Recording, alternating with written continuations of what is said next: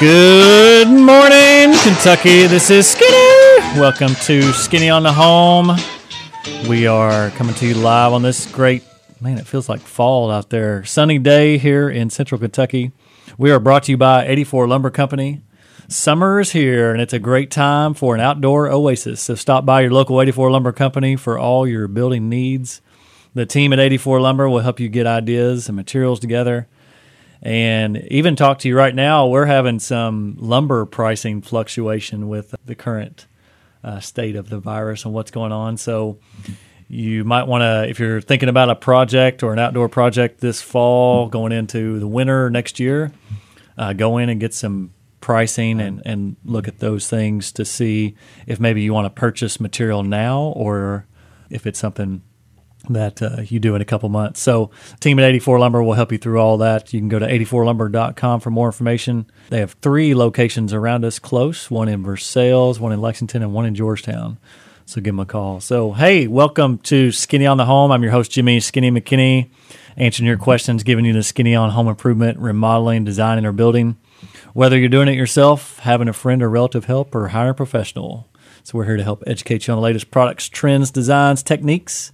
So this week, we are talking outdoors, and we're talking about landscape design, construction, and maintenance. And I have Scott Pfeiffer with Scott Pfeiffer & Company in the studios with me today. Good morning, Scott. Jimmy, how are we doing today? Great.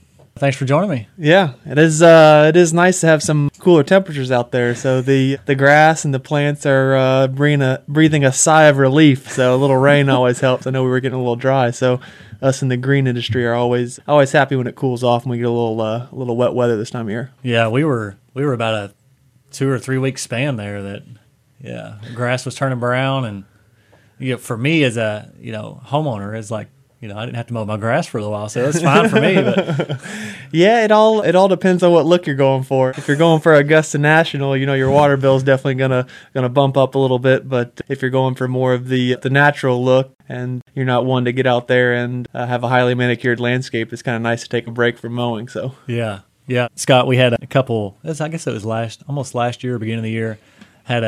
We were talking about moles in the yard. And had a caller call in and say they used castor oil, half Dawn.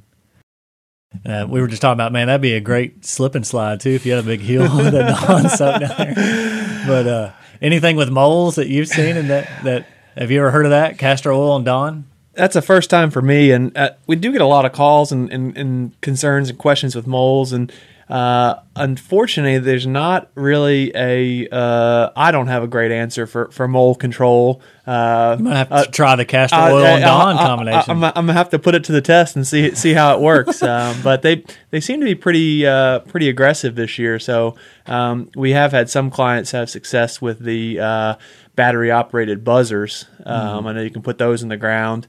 Some clients say they work well. Other clients say they work for a little bit, and then the moles kind of get used to them. But some of the insect controls, really what they're hunting is food. So they're burrowing around, eating grubs, earthworms, other insects. And unless you can control their entire food population, it's kind of hard to control the moles. So I'll have to do a little research on the castor oil Dawn dish soap home remedy, and hopefully that wasn't harmful to the stand of turf they had there in their lawn. So yeah, well, and that's the guy said he does it twice a year. And hasn't, so I don't know what kind of lawn he's got, but yeah, we'll have to test a little spot and see. Well, they say knowledge is a lifelong pursuit, so maybe I learned something new here today. There you go, right here, first on Skinny on the Home. Yep. So, Scott, kind of tell us your background and what is Scott Pfeiffer & Company, and what do you guys do, and kind of services you offer? Yeah, well, just a quick brief synopsis. Landscaping and the green industry was always something that I was immersed in growing up. My dad's faculty at UK in agriculture, and my mom was staff in horticulture. So you grew up with a green thumb. My parents tried to force it on me. My dad's an avid vegetable gardener, so half our backyard is a vegetable garden, and so we kind of grew up working in the garden, and we had a little wagon we pulled around the neighborhood selling vegetables, and the only job I ever had was, pushing a mower around the neighborhood, mowing neighbors' yards. But it was always the industry I said I would never get into, growing up, because it's, what your parents do is rarely cool when you're younger. So I always kind of shied away from it. And eventually just kind of gravitated back towards it because I like being outside. I like outdoors. I like working with clients and helping them with their needs and getting them where they need to be with their outdoor entertaining spaces. So it was kind of a good fit, and that's where I kind of gravitated towards in college. It wasn't what my initial degree when I went to school, and kind of fell back into landscape design. So it's been a good career for me so and far. the wagon pulling salesman, that you were an entrepreneur in training, didn't even know it. Yeah, right? So. had the little Red Rider walking around the neighborhood, peddling vegetables and cucumbers, and trying to educate my neighbors on what a kohlrabi is. So, So what is a kohlrabi? it's like a large radish, kind of a mild radish, but just Are they like the size of an apple or something? well, it depends on the growing year, but yeah, if you're lucky, it's the size of an apple. If you're really good, some cultivars maybe a softball, but it's kind of hard to get them that large without them being too woody and inedible. So yeah, that's neat. So that brought us to now graduated, got your degree in horticulture, or yeah, it's a horticulture degree with a concentration in residential design. So my degree is specific towards residential design and residential landscapes. Yeah. So what do you guys what do you do as a company as far as if I had if I need I don't want to take care of my yard, I don't have a green thumb at all, or I just don't have time to do it. So what is it that makes up Scott Pfeiffer and Company, and what you guys do and the services you offer? Because you do a lot of design and those things too. And what does that mean when it comes to landscape and the type of plants, and can I get a palm tree in my backyard? Is it going to grow? And all those things. So. Yeah, Our company is a full-service landscape company, so we do design consultations. We do also design and implementation. So we specialize in taking our clients through the entire process. So meeting the clients on site, going through what their needs are and how we can satisfy their needs, primarily outdoor entertaining. So our big focus is on kind of the outdoor room concept. So patios, pergolas, outdoor kitchens, and kind of how we can bring plant material and a softer side, and bring the landscape into that to make it kind of that outdoor oasis. And then from there, we do full service maintenance as well. So majority of our clients that do an install wind up becoming, in some capacity, a maintenance client. Yeah. Because and define maintenance. What does that mean? Our clients are primarily full service maintenance, so a lot of our clients don't want to do anything outside. So we'll take care of the lawn mowing, the lawn applications, shrub trimming, cleanup, and that sort of thing. And no matter how great your initial install is, maintenance is just as important to make sure that it grows in, is properly taken care of, so that it's going to look good in 5 years and 10 years down the road. Gotcha. Now, what about do you have a garden yourself? Growing up with gardens, do you do any gardening anymore? Well, I think I get my fill, from mom and dad, from 9 to 5. I'm never one to shy away from we call it the Pfeiffer CSA. So my dad's always bringing over extras from his garden. So unfortunately, I don't have time for the home garden. I do have a little home landscape, but everybody always asks me, "Oh man, I bet you have the nicest, biggest landscape on the street." Well, it's kind of like the cobbler without any the kids without any shoes. Plumber that sinks leak, the mechanic that's got the clunky car. Yeah, we spend the remodeler that needs remodeling. My wife is she's threatened several times to call the office to schedule an appointment and get some things done at that. Yeah, after 60, 70, 80 hours with the business, sometimes you don't want to come home and work on your own stuff. So, yeah. But I understand. Yeah. So similar to kind of, J&R Construction, we're a design build firm, and we, handhold our clients through that process. So you do a lot of handholding and a lot of education through that and designing that. You guys have software that you can draw up, kind of show what it's going to look like, even and add colors and textures and things like that to it. Yeah, correct. And a lot of clients have, first question they ask is, is it okay if we want to phase this project and that sort of thing? I'm sure you deal with that. Clients are going to come in. Primarily, clients aren't going to come in and do a whole house renovation. They might do room by room. We want to think of the outdoor space in the same fashion. So you'll do an overall master plan, and then they can phase that into 1, 2, and 3 or something like that. Correct. That's always our recommendation, that you want to have a master plan. You always want to end or begin with the end in mind. So if you don't have a destination in mind when you start, when you just kind of piecemeal things together, when you get to the end, it's going to look, it's going to look like you didn't have any intention. Yeah. Right. So it's important to come up with a plan, come up with a phasing plan. We can put a budget on, put a cost in today's dollars, which allows clients to kind of budget for how they're going to move forward. With that being said, materials, especially you're mentioning lumber earlier, what it costs today may not be what it costs 5 years down the road, but at least give clients kind of an idea what they're in store for in the future. So yeah, that's great. On the maintenance side, is that like a once a week rotation that you typically do? What if I don't water? Is that something that you may come by, you may not, because you don't want to mow when it's burnt, right? Correct. Yeah. So, on the mowing side, if you've got irrigation, typically it's 32 mowings a year. If it's unirrigated, you're about 25 mowings a year. So there's about 7 weeks that you'll take off in the summer months where you're skipping. It is important through drought not to mow your grass if you're not irrigating, because even if you have like random patches that pop up, still don't mow it. Well, it kind of depends on the severity of the drought. So when you go through and mow your grass, you're actually injuring the plant when you cut that leaf blade, and it'll accelerate water loss. So through drought, you're trying to conserve as much water in the plant as possible. So you can force dormancy, drought stress time frame. So that's important. If you don't want your grass to turn brown, not to mow it when it's too dry. Yeah, excellent. Good stuff. We'll be right back with Scott Pfeiffer talking about landscape today at Skinny on the Home. Stay tuned. All right, welcome back to Skinny on the Home. I'm your host, Jimmy Skinny McKinney. In the studios with me today is Scott Pfeiffer with Scott Pfeiffer and Company, landscape design, construction, and maintenance. And we're talking about everything exterior, outdoor spaces, maintenance, landscape.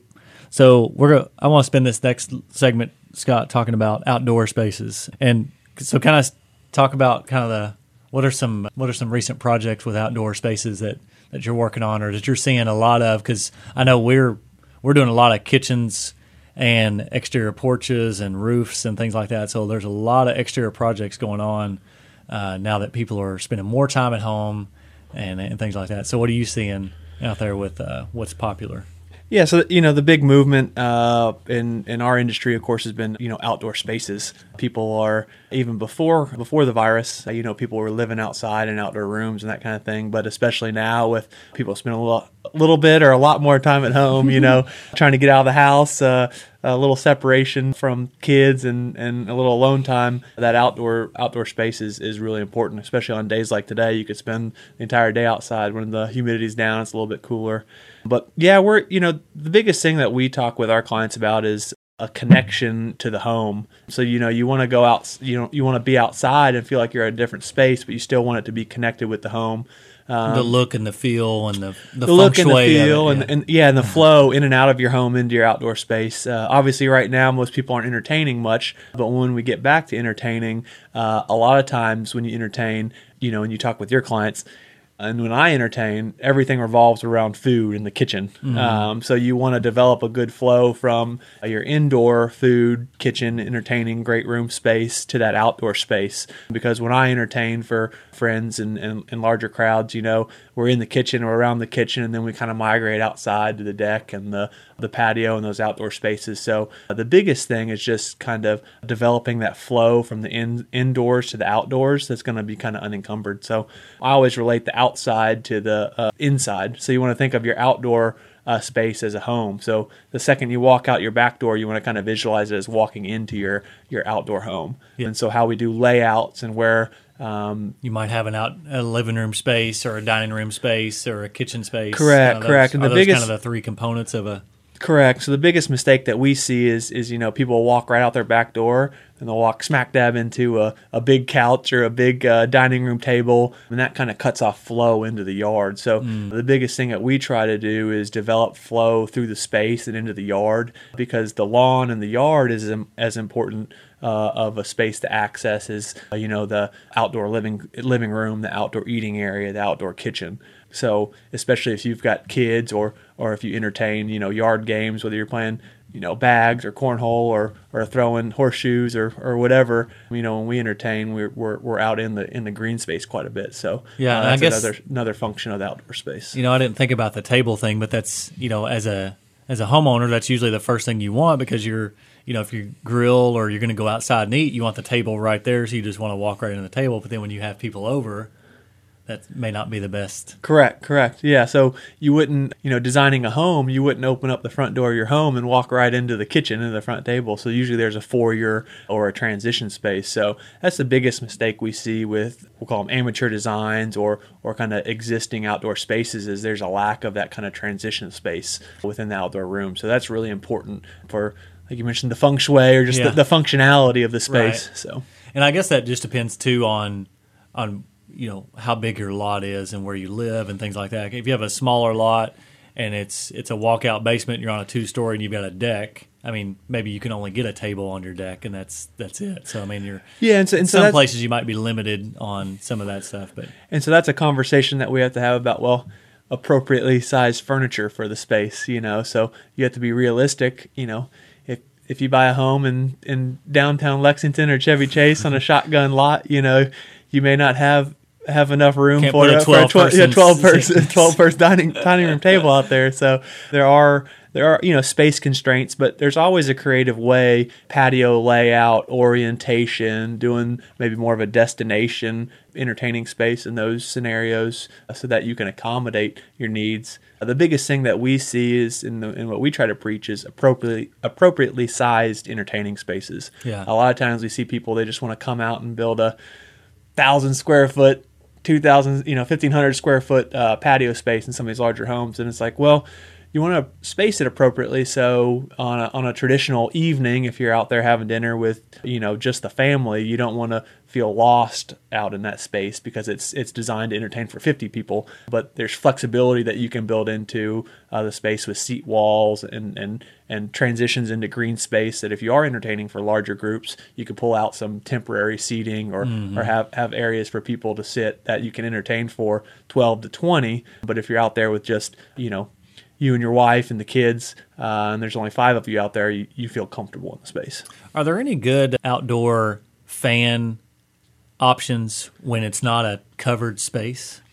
Yeah, there are some oscillating wall mount exterior fans that you can attach to the home. They look like sconces on the house. Correct. And a lot of people are big in mosquito spraying is big, can help control populations. If that's something that you have reservations about for any particular reason, the biggest thing that you can do to kind of help keep the bugs down is to keep the air moving. So, well, okay, that's a good point, because I had a client. We're designing a large deck in a covered area, and they thought they wanted a screened-in porch. Well, the reason they wanted that was just the covering. They weren't really concerned about the mosquitoes and the bugs, because if you don't necessarily have to go to the expenditure of a screened-in porch. If you have a fan that keeps moving air, you're going to keep that stuff. You're going to keep those out, right? Correct. Yeah, if you can keep the airs moving, the flies are going to stay down. The mosquitoes, they don't like to travel around. They like stagnant, heavy, humid air. So what about scenarios where you have an outdoor space that's a little bit further away from the house, that a wall-mounted fan or something up against the house doesn't make sense? Is there anything like I can put out in the yard that is a fixture that can stay there instead of taking a box fan and putting it out there, of course? But you're going to need something to fashion it to. If it's going to be a permanent fixture, you need something to fashion it to. So whether it's we put fans, wet location fans in pergolas, open structures all the time. A big thing in the industry is, kind of those string lights. So if you have an outdoor space and you don't want to put a permanent structure like a pergola or a gazebo or a covered space, you can put string lights, and there's an opportunity to mount fans to poles or fixtures like that. So you do like a 6x6 post with a arm that comes out, and just hang the fan from that where correct strategic locations. Yeah, so you could put a couple steel posts around a space, and with cabling to those posts, you can do kind of string lights and kind of create that lighting effect over the top, and then off those posts you could look to mount a oscillating or a wall mount fan. Excellent. What's a typical design time? So if I call you to come out to the house, and I say, hey, I want to build this patio and this with this pergola, an outdoor space, and something like that. From the time you come out till you're there doing the work, typically, what's that process look like? Try to schedule a face-to-face meeting within 1 to 2 weeks. In our industry, it is important to get out and see the space. Luckily, we are outdoors. With social distancing and face covering, we can still meet with our clients. And so from there, it'd be another week or two to develop a design and a plan and get back together and review that. And so from the time that you call in to the time that we would have a plan in place can be 2 to 4 weeks. And if you were to sign up and want to move forward from there, it can be anywhere from 8 to 12 weeks lead time, depending on the season. Yeah, so typically a 3 month from the time you call to you're physically doing work, about 3 months average. Correct. Yeah. Yeah, and that's about what it is for us too. From no matter if it's a small project or a large addition, we're typically about 3 months from first meeting to. I always tell my clients, if I came out and was ready to start tomorrow, I would hope you'd be a little bit concerned. Yeah. So.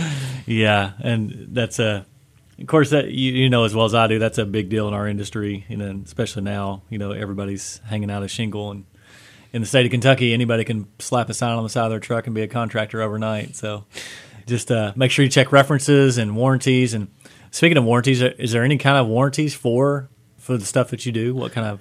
Correct. Yeah, 1 year on plant installs, 2 years on hardscapes. Okay. Yeah, that's well above industry standard. So. Good deal.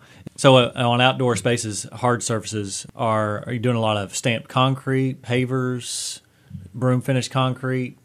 Is that all? Traditionally, we do a lot of dry laid paving, which is the big movement in the industry. Now, of course, is that less than stamped concrete? Well, it just kind of depends on each situation is a little bit different. It's usually going to be a little bit more than stamped concrete, but the nice thing about a dry laid pavement system is it's flexible. And so what do you mean by that? Well, it'll add to it. It'll accept movement over time, so you can avoid cracks like you would get in a slab style concrete. We'll talk a little bit more about that after the break here. So stay tuned. Talking about landscape and outdoor spaces. Thanks for tuning in. Skinny on the Home. We'll be right back. Welcome back to Skinny on the Home. I'm your host, Jimmy Skinny McKinney, here with Scott Pfeiffer with Scott Pfeiffer & Company Landscape Design, Construction and Maintenance. And Scott, right before the break, we were talking about pavers and concrete. And what'd you say? There's two types of concrete. Yeah, there's two types of poured concrete: cracked and gonna crack. So it's not a matter of if, but a matter of when. Yeah. And so, key, in my opinion, to a good slab concrete is appropriate number of control joints. Yeah. So everybody always wants to say, I want as few control joints as possible, whether that's a trowel control joint or a sawn control joint. Well, my argument would be is you want as many control joints as possible, because all a control joint is you're trying to control the crack. You're trying to weaken the slab in that location so that it'll actually crack over time in that trowel joint or sawn joint. Whereas if you do a dry laid pavement system, you've got 10,000 control joints throughout the whole system. So a dry laid system is not a new process. It's actually very, very old. So the systems that we use, ICPI standard systems, are what is that? Do you know what that stands for? ICPI? Interlocking concrete pavement. Okay. And so they're the kind of governing body that sets out the guidelines for how we install pavement systems. So walk us through that process. What does that look like? Am I putting in 4 inches of sand and then I got to put gravel, and then am I compacting that? I mean, what's the process? So the biggest thing and the biggest mistake we see out there are A, not enough base and improperly compacted base, and B, the number one biggest thing we see is improperly compacted subgrade. So when we go through and cut, our entire pavement system is anywhere from 9 to 14 inches deep. I was going to ask you, how deep is that? Yeah. If I want it to come level with my door, I need to go down about a foot. 9 inches, yeah. 9. So pedestrian, we put 6 inches of base in. For vehicular, you're going to want to get a foot of base in there. So, And then the biggest thing is after excavation, you got to get all organic matter out from underneath your system. So old tree stumps, old tree roots. We had a client that wasn't a patio we installed, but they had purchased the home, and then a couple years later, the patio started falling in. So we came out there to investigate, pulled up the pavers and started digging in underneath, and someone had overlaid an old stump. And so that stump started to break down and fall in over time. So when you're installing a new system, you got to make sure you excavate your subgrade to match the grade of your final grade of your pavers to drain. And you want to take a goat foot compactor or a jumping jack compactor, an appropriate soil compaction One equipment. of those things that vibrate your brains. We call it a jumping jack. And so you want to make sure that you're compacting your subgrade. And if you're going to do this yourself, your local rental equipment places, Arts Rental, Correct. Wilson, Yeah, Bryant's. What's the place? There's a place on Southland Drive. Wilson Brothers Rentals. Yeah, Sunbelt. There's one on Home Depots. Some of the Home Depots have tool rentals. So so that compaction, and then your base compaction is important. So depending on your compaction equipment, we're compacting in 2 to 3 inch lifts. Moisture is really important for compaction. If your aggregate or your soil is too wet, it won't compact. It just kind of smushes out. So take me through the layers right there. So if I take 9 inches down and I'm on dirt, I'm compacting that. You need to compact your soil. And then what's my next layer? And then you're going to have in 2 to 3 inch lifts, you need to put about 6 inches of dense grade aggregate. So it's the same road pack that's underneath New Circle or the interstate. Oh, okay.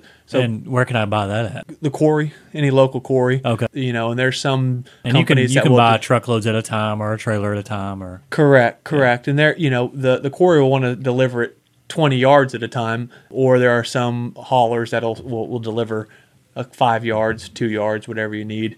And then on top of that, you'll screed out 1 inch of free draining sand. Speaking of 20 yards, I got to tell you a little story about this. It's exactly why sometimes a DIY project landscaping does not work. A friend of mine was going to do some mulch for me, and if my daughters and my wife listen, I know they're already cracking up because they know this story. But I said, yeah, I was leaving, and I was going somewhere for the weekend or something, and he said, yeah, I'll do it while you're gone. I said, well, tell me how much mulch I need to get, and I'll just call.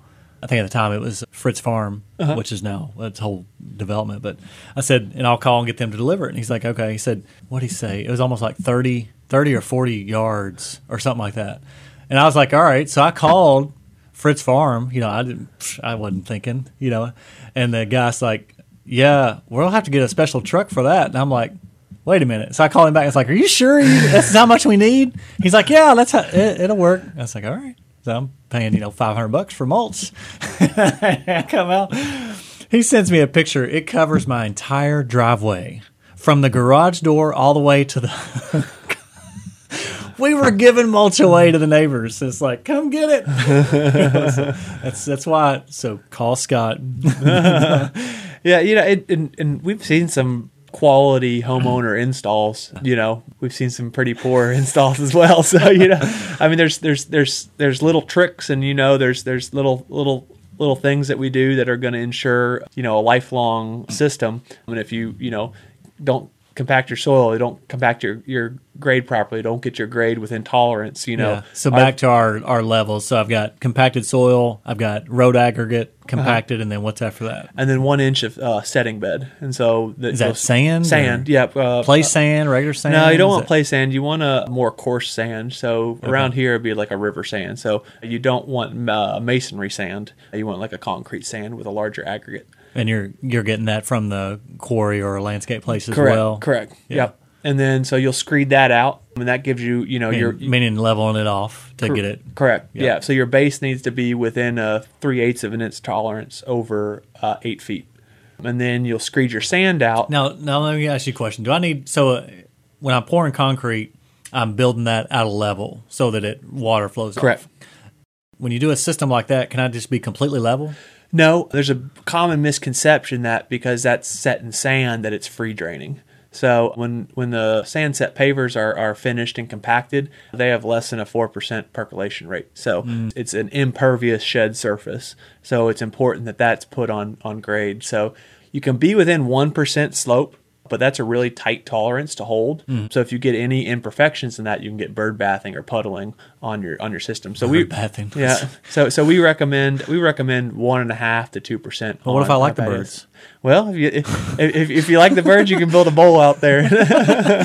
So then, am I compacting that That sand base? No, Or the is that- sand base is uncompacted. Is uncompacted. Yeah, so you get your screed bars out, you pull the sand out, and then you actually lay your pavers right on top of that sand. And then am I putting sand on top of that and sweeping it in? Yep, you'll sweep that in. You can use the same sand material and sweep it in, but we use traditionally the industry standard is a polymeric sand that you'll sweep that in, and then you actually will take the same plate compactor. Yeah, so you compact again. Yep, and so it's a 3,000, 4,000 pound plate compactor that we're putting right on top of the pavers and compacting and Now, will that setting mess up the finish at all? To No, the paver? if your base is proper and your screed is proper, that'll hold the same grade. And so are you what we're sweeping doing, a bunch of sand on there first? Yep, and so what we're doing is we're pushing the paver down into that setting bed, and it's pulling some sand up, but then we're also sweeping sand on the top. So that process is very important. You're going to go through 3-4 times to make sure you get proper compaction, and it's that friction that actually holds the whole system together.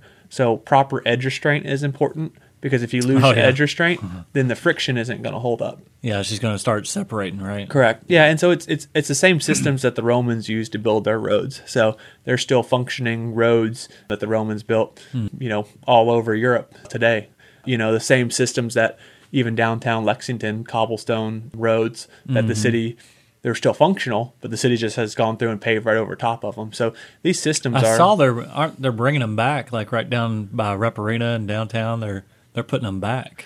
Yeah, I mean, the sidewalks and stuff. The nice thing about these systems is you can pull up sections of them for utility repair and then put them back without having to, repave the entire section. So, and I guess that's good too. If I wanted to expand and add additional outlets or speakers or things like that, I could just pull a section out, run a line if I needed to, or add to, or you can. There is a labor and a cost involved. So Right. Traditionally, we recommend trying to think about those things in advance, and we can put an electrical sleeve underneath the pavement system. So for $15, we can get some conduit and put that in ahead of time. Yeah, instead of having to spend thousands of dollars later. Yep. Yeah, exactly. We're going to get ready to go to a break here in a minute. I want to talk about plants and appropriate plants for Kentucky and things. Because you talked about, you'll see a plant or a tree or something online that may not work for this zone. So we'll talk about that here in a little bit. Anything else with wrapping up on pavers? What about the ones that if I've got an existing concrete pad and I want to put down pavers on top of that and gluing those down on top of that? Do you recommend that at all, or is that not a good? We do we overlay concrete. If you got concrete, we can do a partial overlay and a partial traditional set. So we can you're not locked into that existing footprint that you have out there. The biggest thing with the overlay is watching your transitions near the home to make sure that you have enough room to accept that paver. And then also looking at the slab if it's got a lot of cracks and things like that Correct. in it too. Correct. So good those. So. Excellent. Stay tuned. We'll be right back with Scott Pfeiffer with Scott Pfeiffer Landscape Design, Construction, and Maintenance right here on Skinny on the Home. Welcome back to Skinny on the Home. I'm your host, Jimmy Skinny. We are brought to you by 84 Lumber Company. We're in the studios with Scott Pfeiffer and Company, Landscape Design, Construction, and Maintenance. Let's talk about plants and appropriate plants. So we were talking about during the break, I have banana trees at my house. They don't produce any bananas, but right now they're about 50 feet tall. You were asking me, what do I bring them in? And I just cut them off at the base, pile up all the debris and the leaves. So it's about, waist high. It looks ugly, during the winter, but then in the springtime, just uncover it and they sprout right back up. Yeah, so planting mainly has to do with cold hardiness. So cold hardiness. So Okay. plants will have what's called a cold hardiness rating. So you can go to the USDA, and the USDA puts out a cold hardiness map, and so you can look up with your area what zone you are. And so it goes from 1 to 12 or 14, I think, down near the equator. So right here in Kentucky, we're a 6B, 6A, 6B. We were trending warmer. So we're in the middle. Yeah. So and it all has to do with the lowest minimum winter temperature. So right here we're down to about -5 plus or minus. And so it's what plants can take that cold temperature and still survive. So we find Pinterest and Houzz and some of these websites are great for ideas and that kind of thing. But when you start looking at plant material and landscapes, this landscape might look great, but it's in California that, it never gets below freezing in these regions, So what's your handful top pick for plants and trees that do really well, look really good, fill the space, that are kind of popular, and what you like? Yeah, so I design a lot with hydrangeas, so you can get a lot of different flowering colors and varieties of hydrangeas. And the big movement in the industry the past 5 to 10 years is plant breeding for dwarf cultivar plant material. So plant material that's not going to get overgrown. Maturity might get 3 or 4 feet tall. I took some chains up to some boxwoods in my house when I first moved in, and those suckers were overgrown. Yeah, so if you plant an American boxwood, which is luckily hardy in this region, but they'll get 12, 15 feet tall. Now, if you plant a green velvet or some of the dwarf cultivars, they may only get 3 feet tall, or some may only get a foot, 2 feet tall. So is there a dwarf boxwood? Correct. Is there? Yeah. So green velvet's one that's pretty popular. Winter Gem and some other varieties. Did you say Winter Jam? Winter Gem. Oh, yeah. Winter Gem. Yeah. Okay. Chicagoland green is one is touted to being a little bit more cold hardy. So you're still going to get the American boxwood look. So it's going to be a smaller, deeper green leaf that clients like. But the green velvet at maturity is going to be 3 or 4 feet tall. So it requires a little less pruning. It's not going to overgrow the space. The same thing with hydrangeas and other dwarf cultivar, Itea, and other flowering plants. They're not going to get, you put a limelight hydrangea, and at maturity that thing's going to get 10 feet tall, unless you got a border that you're trying to screen. You want to go with like a little lime hydrangea or some of the other smaller hydrangeas that are those the ones with the big flowers that look like snowballs? Yeah, so well, theirs aren't quite the snowball type. They're more of a panicle, so they're more cone shaped. But yeah, the Annabelles are probably the ones you call snowball. Big leaf hydrangea have the different colors. Mm-hmm. So there's a wide gamut of plant material, but you got to be careful with anything that's new and trendy. It hasn't quite been put through the gauntlet yet. Yeah, so you don't quite know how well it's going to hold up over time. Knockout roses would kind of be an example there. When they came out, they were the disease resistant rose, and then they got the rose florets disease virus, and has caused some issues with it. So you never quite know until it's been around for about a decade how well it's going to hold up to the rigors of what about outside. Creating privacy? I see a lot of cedars. Those start off small, but they can take a while to grow. Are those the best as far as the quickest to create a privacy screen area? Kind of what do you recommend for that? The quickest to establish would be like a green giant arborvitae. The nice thing is for a screening tree, the old staples for screening trees would be hemlock, pines, and spruce. The issue with those is if you don't stay on the trimming at maturity, they'll get 50, 60 feet tall and way outgrow the space by spreading as well, 30, 40 feet wide. The green giant arborvitae are nice because they stay mainly columnar, so you're going to get 10 to 12 feet wide at maturity. And these are year-round. Yep, evergreen. Yeah. So arborvitae are great for screening as long as you're not exposed to too many desiccating winter winds. So you want to make sure that you've got protection from winter winds. Primarily come out of the northwest. So if you've got northwestern exposure on a hill, you may want to rethink arborvitae because they can kind of get burned. So when you're looking at plant selection, the most important thing is sun exposure. So plants will either be happy in shade, part sun, or full sun. And so you want to think about the sunlight exposure. Does it have morning sun? Is it afternoon sun? And that kind of intensity. And that'll kind of gear you towards which plant is going to be appropriate for that space. Excellent. All right, so we've reached a point in our show for the bonus round. So I always have a guest bonus round. So I didn't tell you. I sprung this on you, so I don't tell any of my guests this. So I'm gonna ask you some questions. All right. Hopefully I'm well prepared. I feel ill prepared here. So it's turning a little red. No, as pink as your shirt. All right. You ready? Well, I guess so. Ready as I'll ever be. Here we go. Do you match your socks? Well, it kind of depends when I go to the clean bin, whether whatever I pull out, whether or not if I get a sock with a hole, I'll throw the one out, but then I never throw its pair out, Okay. So not by intention. All right. Good deal. What, ice cream or chocolate bar? Ice cream. Ice cream. Puppies or kittens? puppies. I'm a dog person for sure. Do you have dogs? Yeah, we got 2 boxer mutts rescues. Okay. We've always been a pound rescue or a dog rescue with mutts. So yeah, excellent. Hot, humid. This is a good one for you, but an outside guy. Hot, humid days, sunny, or 70-degree spring day, raining. I don't particularly like it when it's humid. I guess we can still go out and work when it's hot, humid, and sunny instead of raining. So I'll go hot, humid, and sunny, and no rain because we can get out and get a little bit done. But these past couple of days are perfect for me. I love it. You know, mid 70s during the day, low humidity, and then down to 60 at night, so I can open the house up. Yeah, that's nice. Snowing, stay inside or go outside? Oh, go outside.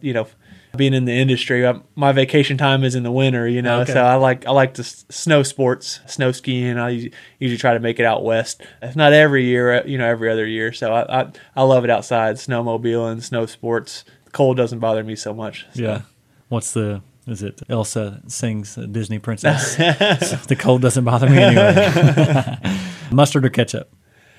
I like to do mustard and ketchup 50-50 and mix it together and then dip my French fries in that. So what? Yeah, gotta go both. Half and half. Yep. Split in the middle.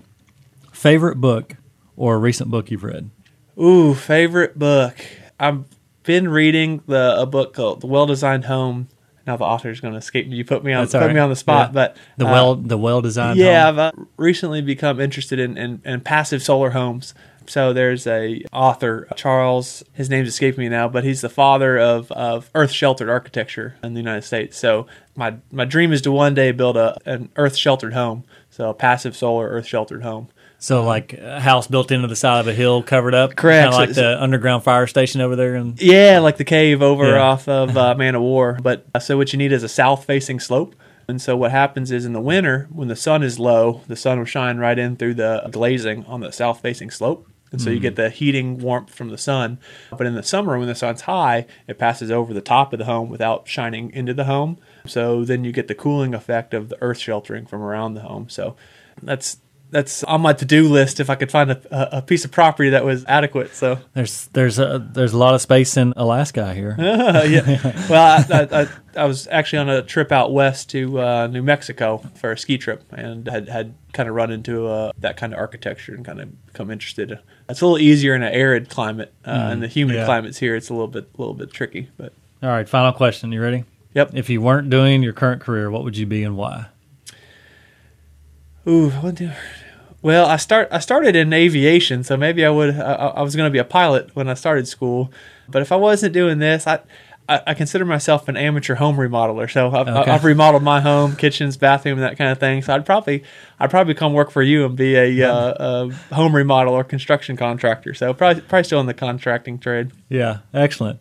Well, you do a great job in landscaping, and you have a good staff, and the quality work that you guys do is phenomenal. So keep up the good work, and you continue to make our outdoor spaces come alive with the extension of what we do and to what you do, and so appreciate that. So again, Scott Pfeiffer, 859-619-6431, or you can go to spclandscape.com and get more information there. Scott, thanks for joining me this week. Yeah, thanks for having me. Yeah. Pleasure. And have a good week, and be blessed. Thanks for tuning in to Skinny on the Home.